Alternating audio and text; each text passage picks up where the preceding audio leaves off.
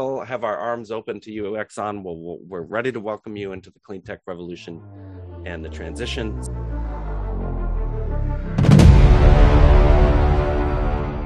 Well, hello, ladies and gentlemen. Today is Saturday, October 30th. I'm Eric Planey. I am Lucas Finko. And I am Robert Parker. And on this special Hawaiian Halloween Pirate Edition, we are the Pirates of Clean Tech. Yar! Yar! Happy to have our good friend Rob Parker joining us again, fellow pirate. Shout out to him for sending us these pirate eye patches where I pretty much can't see anything right now. I feel like I'm taking an eye test, which is a sign of our age, I suppose. But Rob, good to see you, man. And tell us what you're doing when you're not attending a luau. I wish I was attending more luau's, but I'm still a director at Sith Capital Advisors, working with our fellow pirate, Cassandra John, who is also doing other great things right now, working with a number of different early stage companies in the clean tech sector, as well as advising NYSERDA's innovation tech to market team and the Canadian Consulate's clean tech or climate tech desk, now that we've shifted names and taken a little hiatus from teaching with Lucas at NYU this fall, just because just work is too busy. There's a lot going on in the sector, including I won't be there, and unfortunately I'm not in this Hawaiian background, but a lot of people are on their way to Glasgow for COP26. So I know Eric wanted to talk about that just a brief moment, but maybe we'll have some more recaps in the weeks ahead. Yeah, thanks, Rob. It's great to see you. For you pathetic souls actually watching us on YouTube, we are taking the eye patches off so we can actually engage with each other visually without starting tears flowing. No, it's amazing right now. There are really two significant things that we probably will have postmortems on, and the first of which, as Rob mentioned, is COP26. Incredibly important. I hope everyone starts listening to the hopefully recovering Queen Elizabeth, where this better not be talk, but this better be real action. And then secondly, hopefully by the next episode, we're going to have an idea of what's passed in the Build Back Better legislation that seems to be changing by the hour. So, Rob, you're absolutely right. We're all three of us are on the ground seeing a lot happening in the clean tech space, but we better start seeing some positive results out of the big picture stuff.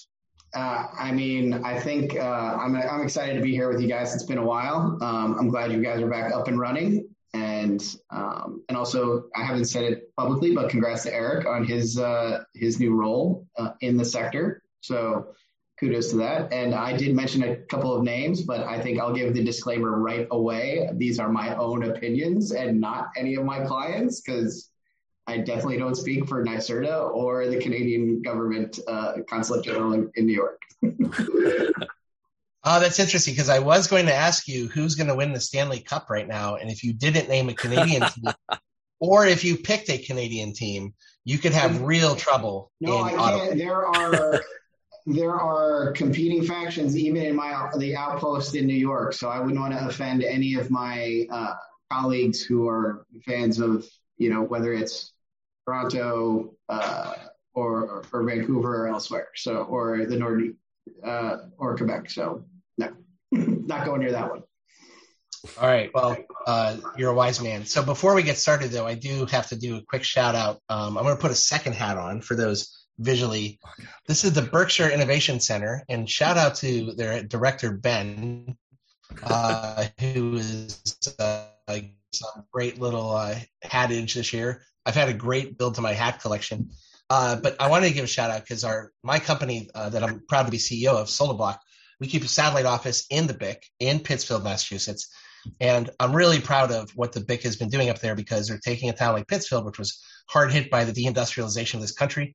GE Plastics used to own that city. They pulled out largely, very small presence left. And you got something like the BIC that's coordinating great innovation in that area. And so really, really good shout out to them. So I felt very compelled, since we're doing a hat-themed pirates. Lots of good innovation going on in the old Rust Belt, right? So it's always good to see that. Pretty much anywhere you got Rust Belt, you've got new innovation trying to come in, right? Yep, even in Wisconsin, in Lucas's home state. Yeah, that's right. So good things going on there. Lucas, I think you need to run under the Green Party ticket for governor of Wisconsin next time. Yeah, well, I didn't have it as an article, but I did share with you guys that my father's old paper factory in Green Bay finally shut down their coal generation. Yay! They got rid of their coal pile. And it actually turned out to be a double benefit to them because now they're going to take that land and expand and have more facilities in that area. They went natural gas a couple of years ago, so that's finally done. And they took down their smokestacks, which were like a defining element of the skyline of Green Bay, which was kind of sad. And now it's gone. So the next time I go home, I won't even recognize my own home. So it'll be weird. Yeah, a lot of those Rust Belt cities have those towering smokestacks. They remind me of the what's the Pink Floyd album Animals, that has that big power plant in London, which is now a multi-million-dollar condo. Turned into like an office condo property. So, all right. Well, listen. Since we're taping midday, all of us have elected not to have a beer of the week. We're pretty much on coffee, tea, and water. So we'll be skipping that part. Rob did our disclaimer, but we'll do it for the whole thing. The views expressed by the Pirates are those of the Pirates and not any organizations we're affiliated with. And also, we will be mentioning public companies on occasion. And please, we ask you that we're not making any recommendations about the securities of those companies. So please consult with a certified licensed financial representative if you're thinking of investing. That is not us. So, Definitely. Lucas, should we have the guest of honor do his articles first? Oh, you want to do that way? Sure. Well, I guess on the quick one, Lucas, maybe we'll do backwards since it plays off of kind of highlighting what might come up over the next couple of weeks. I've got an article from the New York Times that came out recently that the Financial Stability Oversight Council is looking at regulatory actions on disclosures for climate exposure, fossil fuels, and things like that for the regulated the financial institutions that they regulate. It's going to become more and more of an issue as things move forward, and it could tee up some things that come out of COP26 or part of the frameworks that they look to. But I think you'll start to see lots of regulators look at that on a broad level, just to be proper fiduciaries to their investors. I'll throw it to you guys for any quick comments, but that was just it's in the New York Times. It's from the past week or so. It should be pretty easy to find. Yeah, let me jump in on this because as I was leaving my former employer, Sumitomo Mitsui Bank, they were really doing a fantastic job, along with many other of the multinational banks, of not just looking at ESG and climate change from a business opportunity standpoint, but also in a risk management standpoint. And I got to see firsthand really smart people working on true risk management and looking at their portfolios. And I think many of the shareholders of the large banks in the United States, they really should be proud of these companies. I think the Fed is doing a great job of kind of staying on top of everyone through their various councils. So yeah, it's a great article. It's great to see that. Yeah, go ahead, Rob. So, again, I think it's just something to keep an eye on, and I think that'll come from more of the both Build Back Better and COP26. And the next article up that was going to talk about was actually from Vice News on 500,000 public electric vehicle chargers is the wrong goal. Working into perhaps what that Build Back Better bill might contain. A lot of it talks about the EV charging infrastructure and what's there. And I think it's really important to recognize that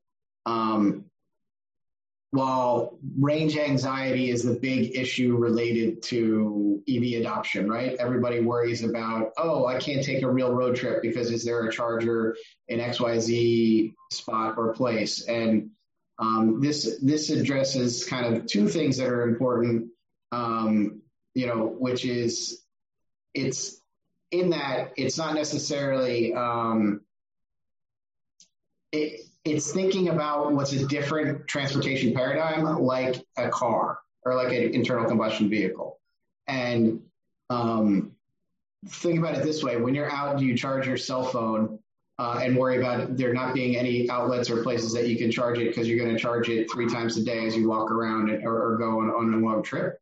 Or do you charge it once at night when you're home on the side of your bed?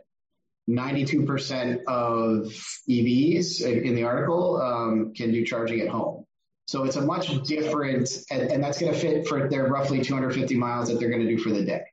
So obviously there's independent areas that it's going to be different, and they address some of that. But, that's the first thing they keep in mind as far as range anxiety. It's really kind of capturing that I'm going to drive somewhere and I'm not going to have enough fuel, or I've run out of gas on a road trip. So that does speak to a larger need, kind of like, if we're talking, this is Build Back Better is the New Deal, then the electrification of the original New Deal going into rural areas, right? So you will need charging or some infrastructure in the long swaths of the U.S. interstate highway system. But for the vast majority of drivers, it's really a non-issue. And it does address that some of the concerns of looking to EV charging for people who own cars and have garages and things like that. There are some social justice, climate equity issues around it. But if you want to really make bang for the buck penetration, you'd almost be better looking at this, my interpretation, I understand the article, of figuring out ways to subsidize or get as much level 2 chargers, which is also a much different grid infrastructure problem, in homes, and that addresses 50% of those EV targets right off the bat. Then you still have issues of public charging and speed chargers and things like that, but it could be a much more targeted way to fund this that could get that much faster into where you want to go for EV adoption and penetration. So, I think that's one of the big things that I thought was just interesting about the article, of the big number that you see in a lot of the headlines is 500,000 or a million charging infrastructures for EVs, and it doesn't really accept the fact that things are different now. And even right now, if you park your car at home in the garage once, you fuel it up maybe once a week if you're driving, if you're not driving a lot, or maybe twice a week on the way home.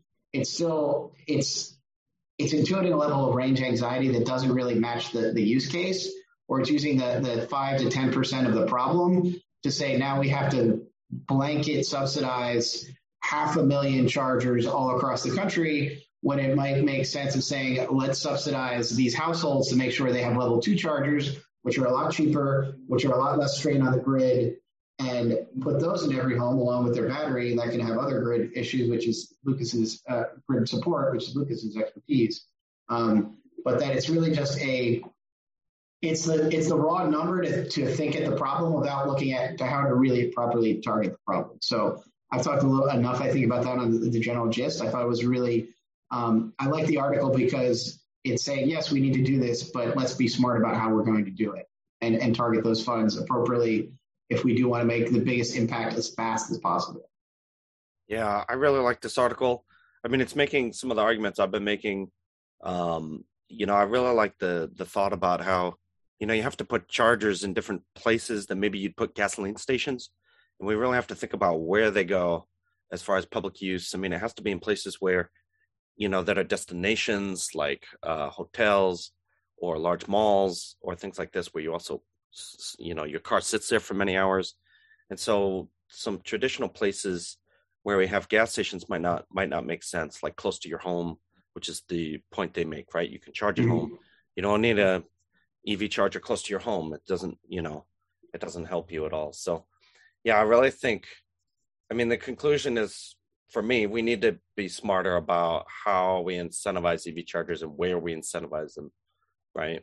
So this is great. Yeah, I totally agree with both your points. Good article. For me, it's very interesting because you have some OEMs out there like Subaru, which is Fuji Industries, and Hyundai Kia that are offering full-on BEVs, but they still offer plug-in hybrid electric vehicles, which I still think is a great interim solution while this infrastructure gets built out. It solves range anxiety because you have a gasoline backup engine and you have a little bit more certainty for those that are slightly skeptical. I think those are great solutions. That's a little bit off this topic.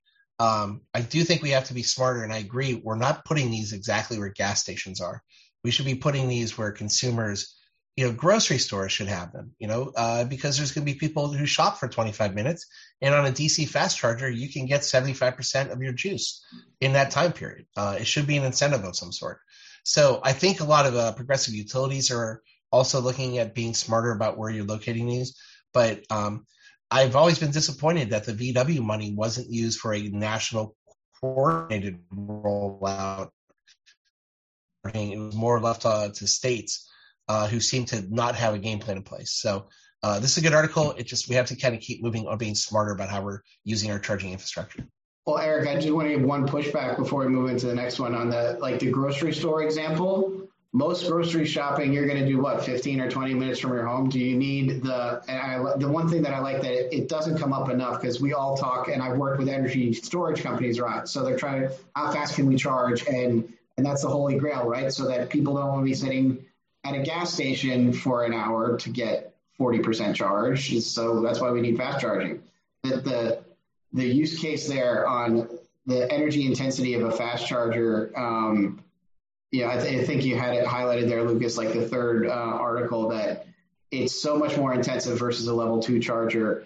And if it's your local grocery store, that doesn't necessarily make sense compared to, I agree with you, you're at the mall, people are sitting there for 4 hours in a day, and you could even then have a level 2 infrastructure.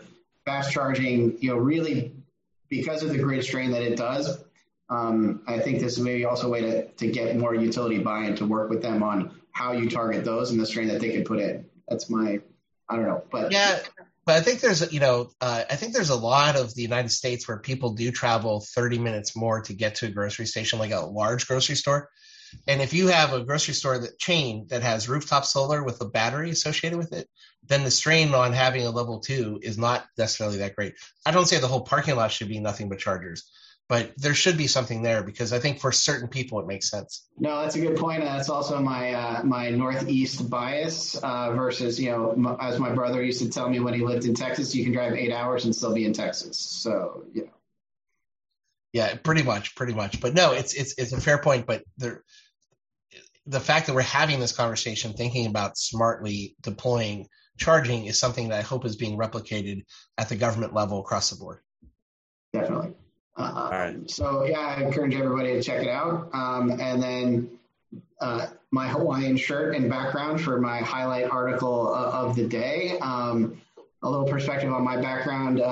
Way back in the day, in 2008, I helped advise the Hawaiian State Senate on some upgrades to improve the Hawaiian Clean Energy Initiative.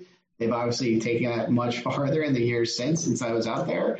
But right now, I think, and broadly speaking, I was talking about this with Eric and Lucas as we got started, almost every island economy out there is dependent on imported fuel of some sort, whether it's oil, it's usually oil.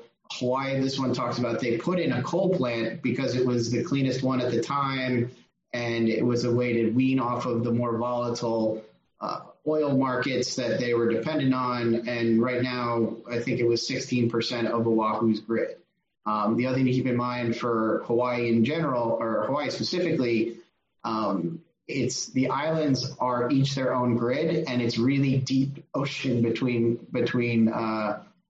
each island. So that's not necessarily an issue in maybe some Caribbean islands where you could have a more interconnected, say, offshore wind network. But that I think Hawaii has become a great test case, and that's what this article highlights, for where the renewable transition has happened and needs to go. And island communities are on the front line of that, of being potential victims of climate change. And also, since so many of them are dependent on tourism and their natural beauty, they have even more incentive to try and figure out the cleanest options possible. But one of the challenges, I think, even here in the U.S., we'll talk, you had Chatterjee from FERC on earlier. I know that's one of Lucas's things, but regulatory capture is a concern even in the U.S., and it's an even bigger concern in some other island economies. And that was even the case, when working with in a small place, there's not a lot of people that are expertise. What I thought was really interesting about this article was a comparison of the PUC in Hawaii with the Public Utilities Commission compared to how California handled their energy crisis after 2020. And Hawaii has set these really aggressive, complete decarbonization goal. The 2015 law mandates exactly 100% renewables by 2045. Some of the low-hanging fruit has been addressed. It touched on some of the other challenges of I'll get to that in a second, but really that when California had these issues go off, they just kind of said, we're going to tell everyone to build large plants faster and get them online for this past summer. And once again, they weren't there. And whereas here, once the Public Utilities Commission in Hawaii realized that due to a variety of things that are common with big projects like permitting, soft costs, sites, all that, and the article goes into a lot of detail, those things were addressed head on by the PUC and saying, what are all the different options that can help us still meet that goal when this coal plant comes offline? And I think that was really interesting to me as how that regulatory body has transformed to what I knew 15 years ago, and also, or 13 years ago, and also how even California, which is so progressive and has so much about clean and renewable energy, still look to the standard, let's just put in more power plants approach. And I thought what was really interesting here was the last thing to bring up is kind of one of the legacies of the utilities' initial resistance to solar. They fought net metering, they pushed it back so that almost every solar installer now installs with battery storage. That's given them an opportunity to now basically say, we're going to have an actual virtual battery system of up to, I think it was 50 megawatts on call that's dispatchable, that's there because of this legacy of we won't do net metering and issues on cost. And so that now it's a potential solution to address some of these bigger things of really putting in line that virtual program. And the last part to that, and I touched on it a little bit, was that there's often brought up in the industry the benefits of distributed energy and microgrids and how those play out. And even in the state of Hawaii, each island needs to be its own microgrid in some way, shape, or form. But then how do those communities do that? And getting these big plants up online for both battery and other renewable energy generation, the state needs, obviously, to hit its goals. New York needs its offshore wind farms just as much as it needs microgrids that are built on other different renewable sources, waste energy, other interesting things. But the permitting time, the time it takes to get some of these plants online, it's a long time. It's a long process. There's a lot of hurdles. I can whereas in 2 days, they can have a solar and battery storage thing up in an entire community of residential homes and hook that up to this virtual power plant. So I think the speed of addressing some of those goals, as somebody who usually looks at the broader commercial scale for hitting some of these big targets, I thought it was really interesting to say residential and microgrids can be that actual tool to hitting some of these big numbers without faster than we all think and really aggregating them appropriately. So I'm done with my spiel about the article. I turn it over to you guys. Yeah, I mean, Hawaii is a perfect place to look at. It's been kind of a laboratory sample of how we decarbonize. I know Kauai has been a big area, which I talked with Kauai a couple of years ago. They're a smaller grid. And so, it was thinking it would be much easier to switch over there. And so there's a lot of new findings and new learnings going on there that we should definitely keep a close eye on them and see how their decarbonization goes, because I think they're going to be the first to get there. So it's very interesting to watch them and see what happens. Yeah, great article again. Taking it a little bit off to the side, one thing about when I was in Hawaii several years ago, for the first and only time, it was just incredible.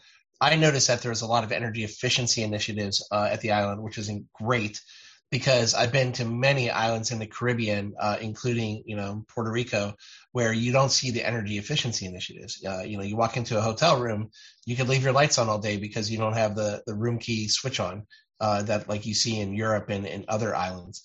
These are things that are really important. So first off, I think Hawaii has been very smart in that aspect. I think it's always been disheartening to see when you go to Hawaii and you see a big coal or fuel oil plant right outside the airport as you're heading to your resort. That tells you that, even Paradise has its challenges. This is great.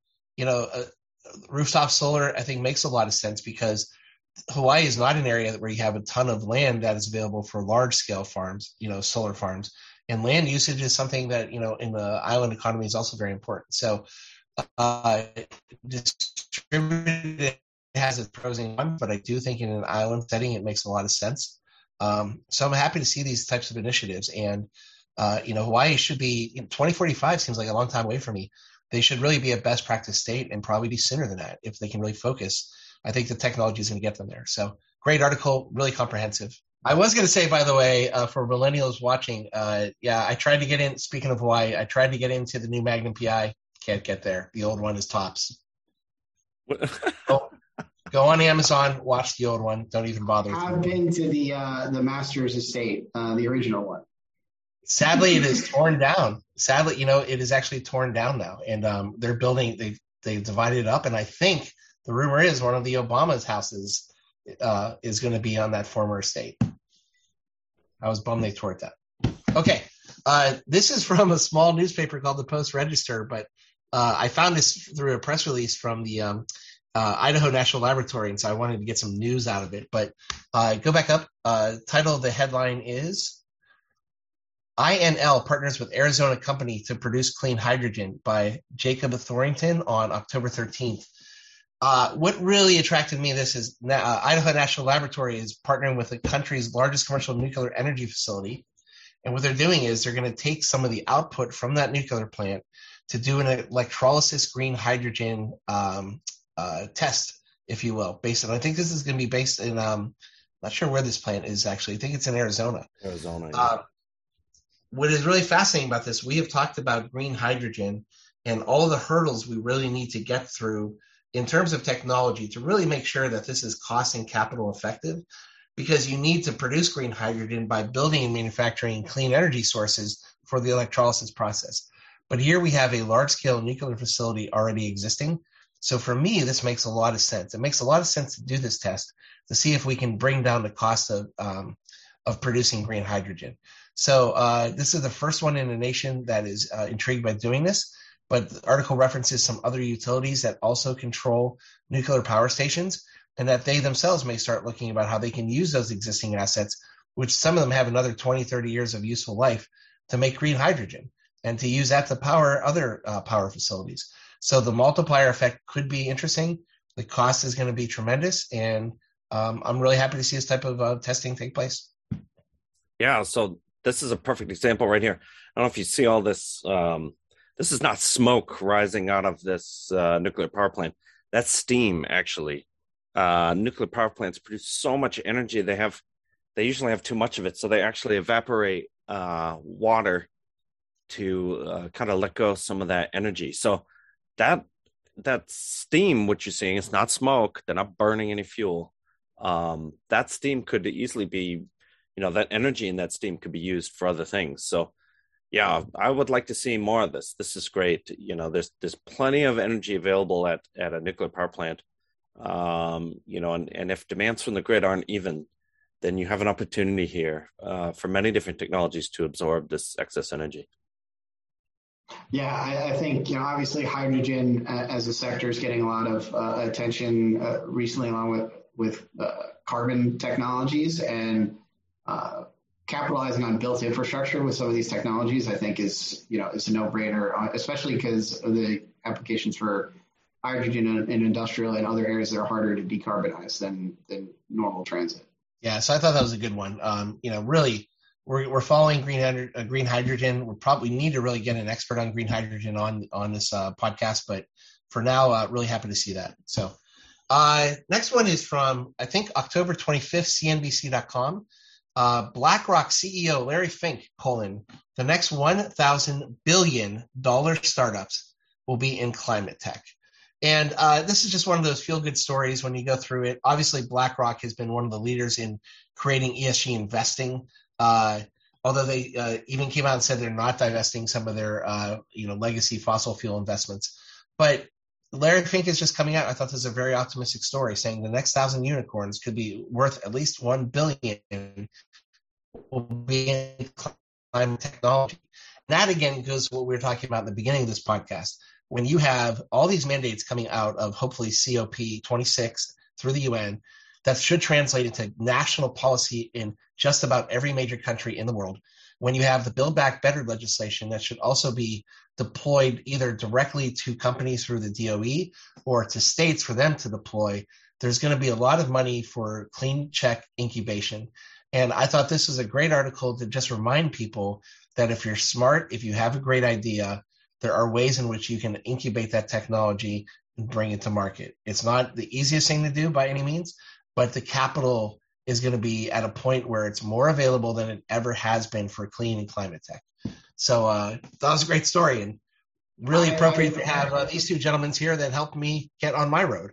So, well, Eric, I think, back from your prior life in finance, the point of the market is really forward-looking, right? So what's going to be forward-looking if not the technologies and companies that are addressing, climate change and ways to get a renewable, sustainable economy. So, I don't disagree with any of that forecasting, and knowing not just BlackRock, but a number of other institutions, that's where so much of their active dollars are going.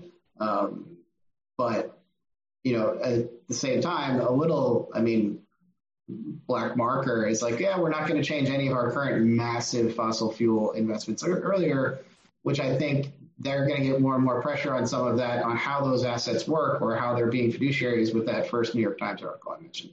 Lucas? Yeah, I really like this. It is kind of a call to anyone who is interested in good investments. If you have money to invest, right? He's saying there's going to be 8 Teslas, maybe 10 Teslas out there. So if you have the, capability, please get into clean tech investment. And the other thing is I'm not really critical of him for saying things like this, would not divest from hydrocarbon.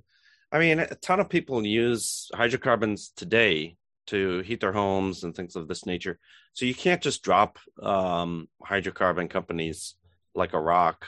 We have to transition away. So this is critical to have support for existing infrastructure until we can transition. Fair point, right? Lucas.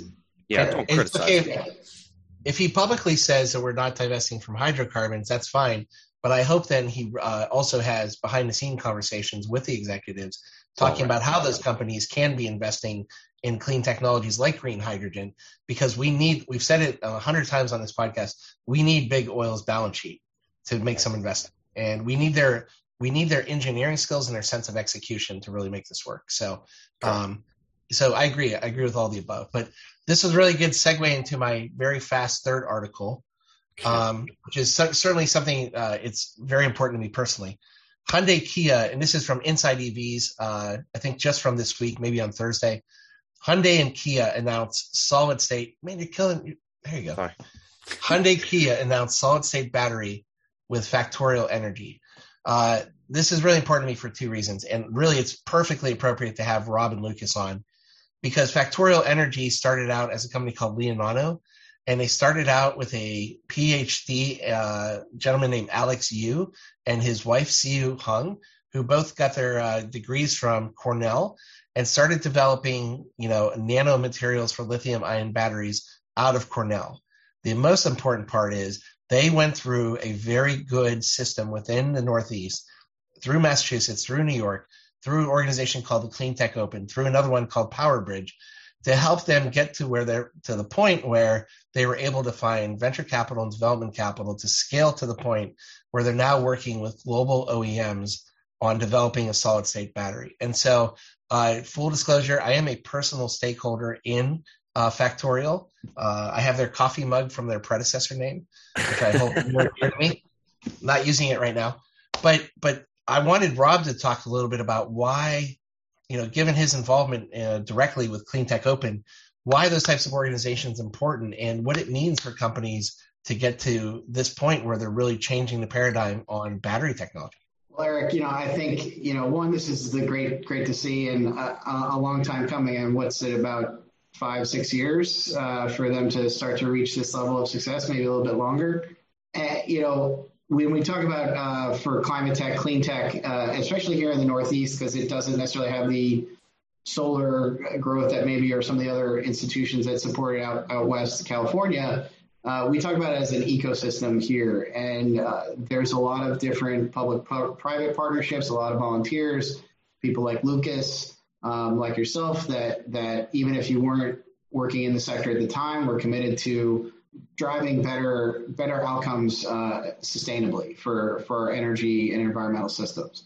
And, like you said, Cleantech Open's a great organization. It just celebrated, I think, its 16th year for the Global Forum, wrapping up a few weeks ago. So it's going strong. They're doing well.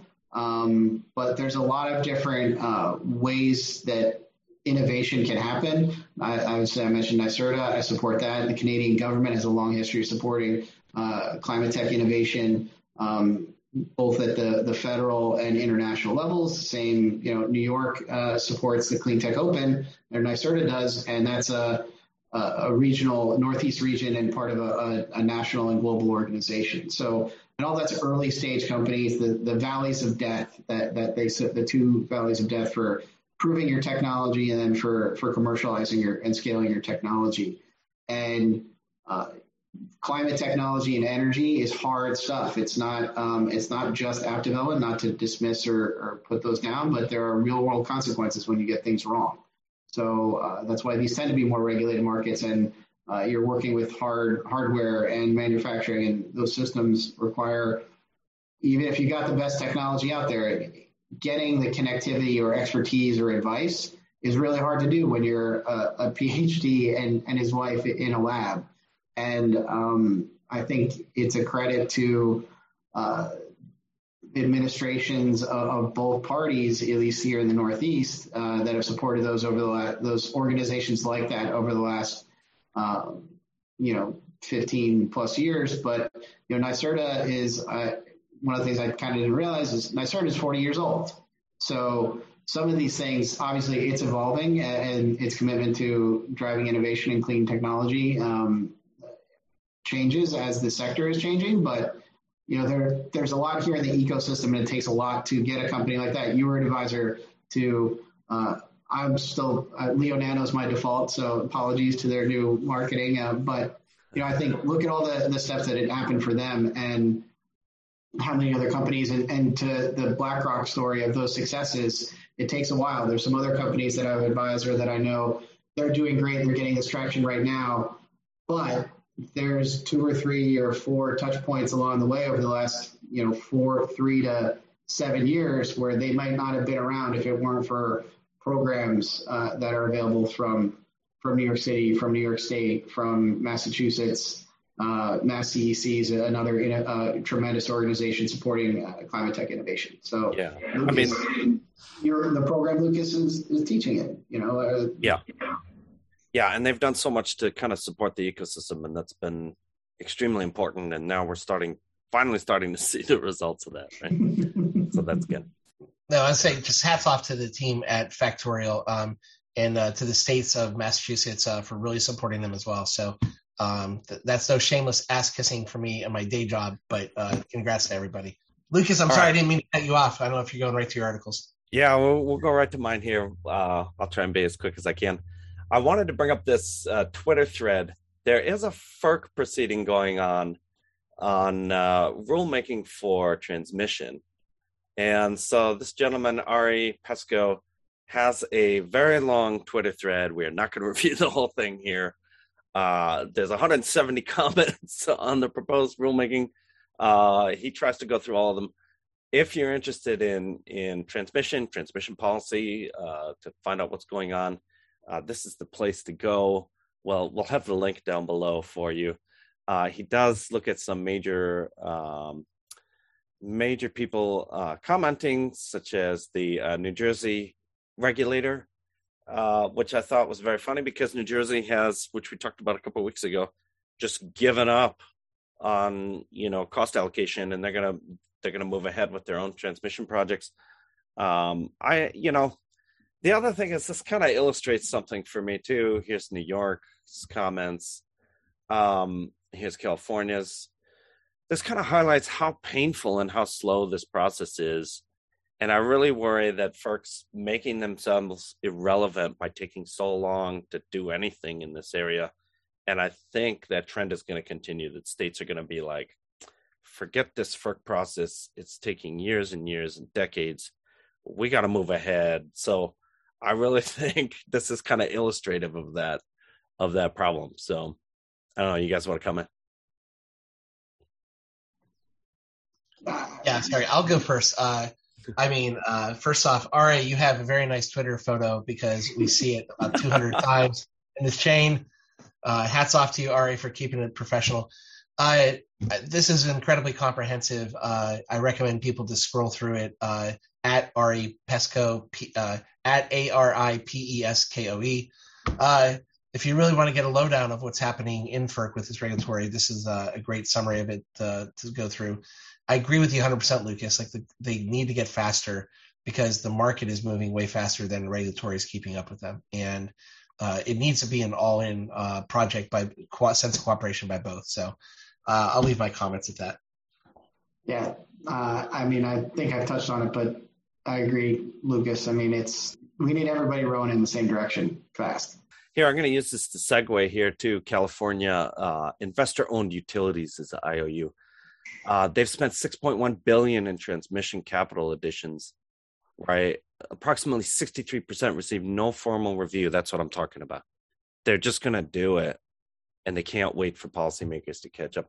But I wanted to call out that number because my next article, and this is old already, believe it or not, Exxon debates abandoning some of its biggest oil and gas projects.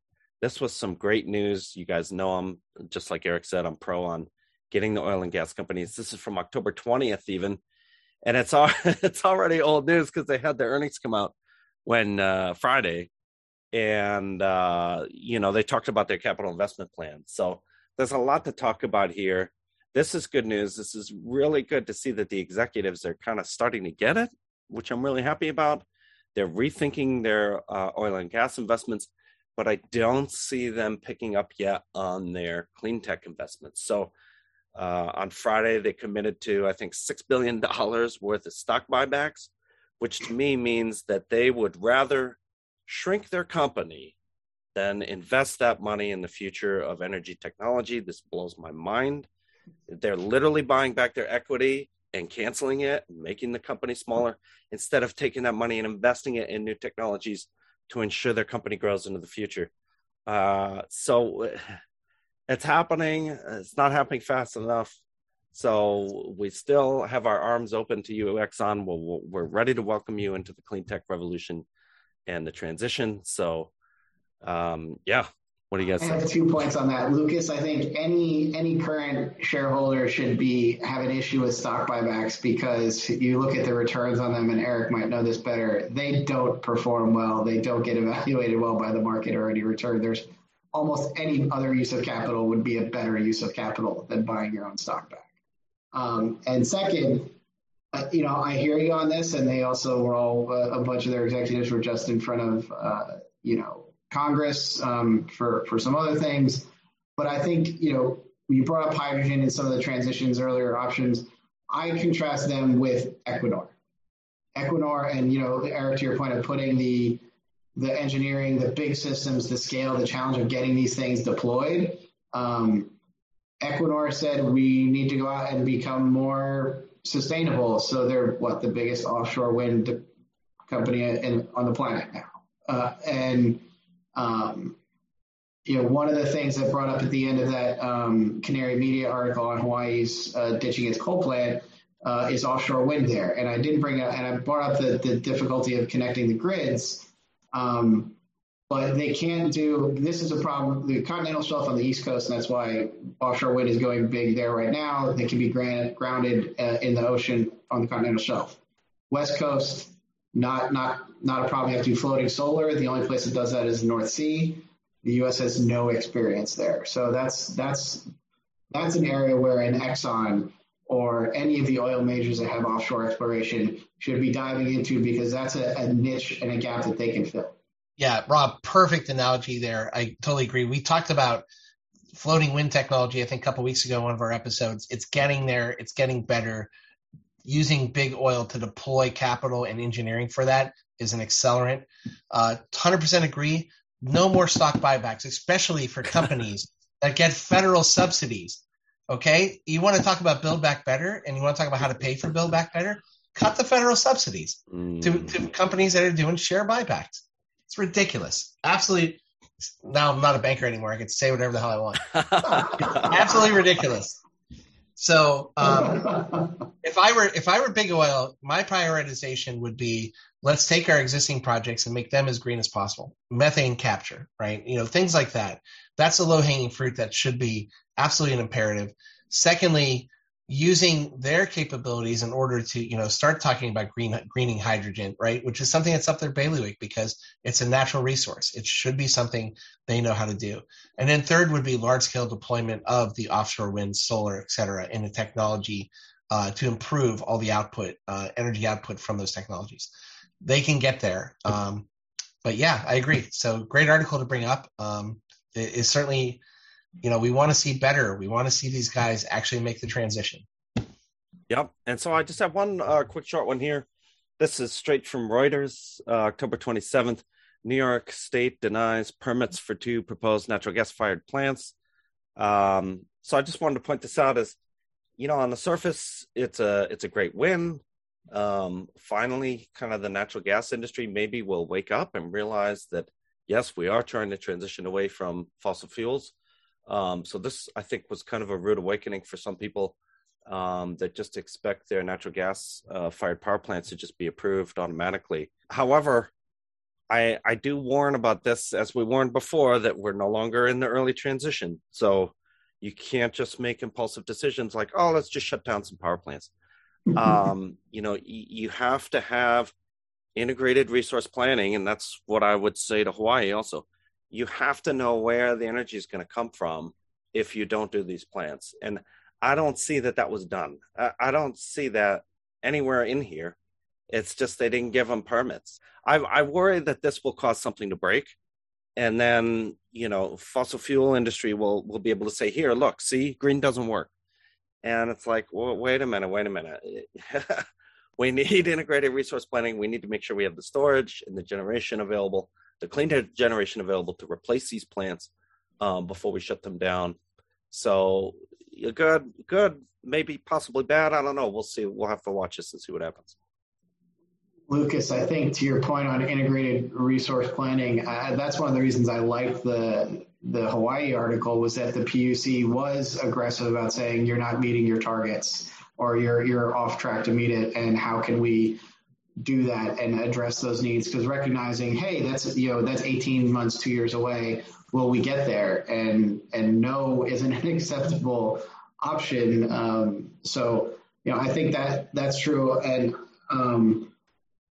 I saw a different article that about this that touched on it, that did say, based on the analysis at the time or recently done, that's not going to have any grid impact on these particular plants on their extension due to a variety of other implementations. But there's some other ones coming down the pike that then it's more of a question mark. So yeah, that's the concern.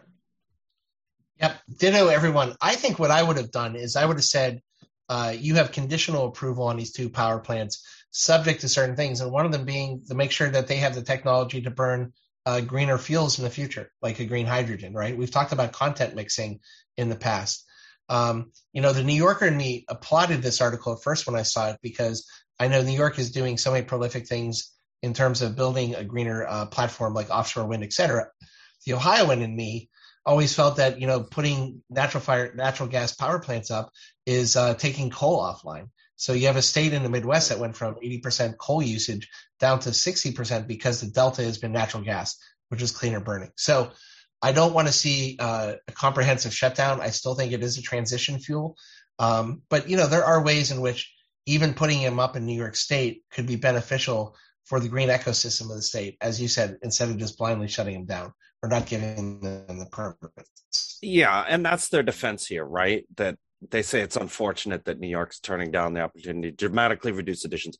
You do get about 1/2 cut of emissions going from coal to natural gas. So that's their argument here. Yeah. So I don't know. We'll have to watch this and see where it goes. I mean, I would also say too, like in the Hawaii article, they talked about how, they were just going to replace it with rooftop solar. Well, I mean, it's not quite that simple, right? Because now you need smart grid, because the grid's not built for, power to flow the other way. And then you also need storage somewhere, either on site or utility scale. And then those power flows have to be managed. So that's why I say you need integrated resource planning, right? You have to consider everything needed to keep the grid up. So, and also it's easier to do that integrated resource planning in a place like Hawaii because the cost of electricity is so much higher because it's all imported. So, the cost of developing a smart grid on a relative basis is much better than probably in a state, say somewhere in the Midwest, right? The grid's smaller and it's not connected to 10 other grids. And it's a little more easier to manage. You're right. That was your last article, right? Yeah. I mean, look, overall, this is a really interesting set of articles with you gentlemen, especially because we do have so much going on a global macro basis, yet we still focused a lot on the opportunities that present itself to people who listen to our podcast to bring new technologies in a very entrepreneurial fashion, right? And it's not easy. It's such a hard slog. But if you're going to do it, this is the time to do it right now because stars are aligning in terms of market demand and capital resources available. So I really like this because we covered articles that really talked about the entrepreneurial side of things, but then we also talked about large-scale regulatory-based focus on growing green energy implementation. Yeah, and I would say just if you're interested, just get involved any way you can. Find a clean tech startup, volunteer with them or work with them. Come take a training courses like Clean Start at NYU. They're all virtual now, so you don't have to come to New York City to take them. There's lots you can do, so just get involved. No, I thought it was quite enjoyable being in a basement room of a library for about 6 hours on Saturdays with no oxygen with like 14 other people. It was great. Jokes aside, though, that was class, and hey, it was a work in progress. What can I say? That's also the class where you met Factorial Energy. So there you go. No, jokes aside, it was a game changer for me. It was the best thing I ever did outside of marrying my wife. So really, honestly, I recommend the people who want to make that transition to look at educational resources and programs within your home state, within universities, that you can get an offline, an online certificate or something on nights and weekends. It's totally worth it. It gives you the focus and the capability. So why don't you talk about a little bit about NYU's programs, like where they can go for information? I'll actually let Lucas talk about NYU. I was going to bring up the broader thing. If you mentioned, Clean Tech Open or volunteering, I think Lucas mentioned, there's a number of places. There is an ecosystem, especially here in the Northeast, but throughout the country. I mentioned, I advise the Canadian Consulate. Their Climate Tech Accelerator is a national program working with offices in Denver, San Francisco, and Boston, as well as New York. There are numerous organizations, accelerators, incubators focused on clean tech, so much more so than when I first got into the industry. I mentioned Clean Tech Open, which is a national program that need volunteers, that need mentors for these entrepreneurs. Maybe you end up working with that company or not, and just helping out some entrepreneurs as they move along the case of their business. But some of them are nonprofits, some are not. Like Greentown Labs is up in Boston, Urban Future Lab, which hosts Lucas's Clean Start program, or NYU's Clean Start program, which Lucas teaches in, to be accurate. A number of them offer opportunities. Certa funds their incubators and other programs like Scale for Climate, which is focused on scaling up early stage manufacturing startups in the climate tech sector. So there's a lot of ways, if you have expertise that isn't necessarily about knowing energy or knowing finance, that if you want to get into the sector, there are ways to do it. At least if you don't have time or the ability to quit your day job yet, at least to check out some ways to get involved and build connectivity into the ecosystem. So you do find the right opportunity down the road, like Eric did. Yeah, and so here I can share the website if you want. You actually have to go to ufl.nyc and click on programs. You'll see the NYU Clean Start Certificate Program. So this is a great opportunity. Here you can see Rob right there. And quite a few Wake of up, Rob. Rob, wake up there, man. I'm making notes. I'm writing notes. He's taking is that a little drool coming out? I see drool. It could be. Is that Zuckerberg? I think that's Zuckerberg next to you, too. Yeah, you can see some former students. In-person notes, so that was at least 2 or 3 years ago. So, Yeah, in person. So you can see some of our former participants, which are now pillars in the industry and doing great things. So it's a great place to start a career in clean tech. We went a couple weeks between podcasts because we were waiting to have a podcast episode dedicated to what came out of Build Back Better. We're still waiting. So in the interim, having Rob on as a fellow pirating guest is just always a treat for us because you bring the on the ground perspective, but you get the big picture as well. So just really happy to have you again. And thank you for everything you've done for me personally, but also for like a lot of people in the New York metro area and the Northeast about starting their careers. Both of you guys, actually. My pleasure, and always happy to join the Pirates.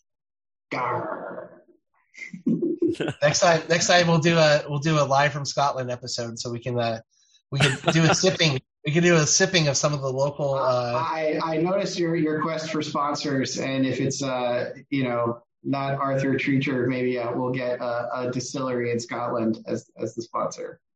That's doing climate friendly distilling. There's probably some good like hydropower distillery out there that we probably have to partake in and do a live. We have to do a live remote from. Yeah. Sounds maybe good. get the important stuff in the beginning of the podcast because God knows how we'll be at the end of it. Well, with that, we did our disclaimers. Lucas, where do we go to watch Pirates? Oh, yeah. So you can go to YouTube, youtube.com, and type in the search engine Pirates of Clean Tech, and you click on the subscribe button. And if you want to get notifications when the latest video hits, so you can be the first to know, you click on the alarm bell. We're also on your favorite podcast site. You just search for Pirates of Clean Tech and click subscribe or follow, and then you'll be notified when our new podcast hits. We're both podcast and vlog format, so whatever you prefer. Thanks, Lucas. Well, as we wrap up, wishing everyone a very happy and safe Halloween. Be careful out there, kiddos. And with that, I'm Eric Planey. I am Lucas Finko. And I'm Rob Parker. And we are the mischievous Pirates of Clean Tech. Arr.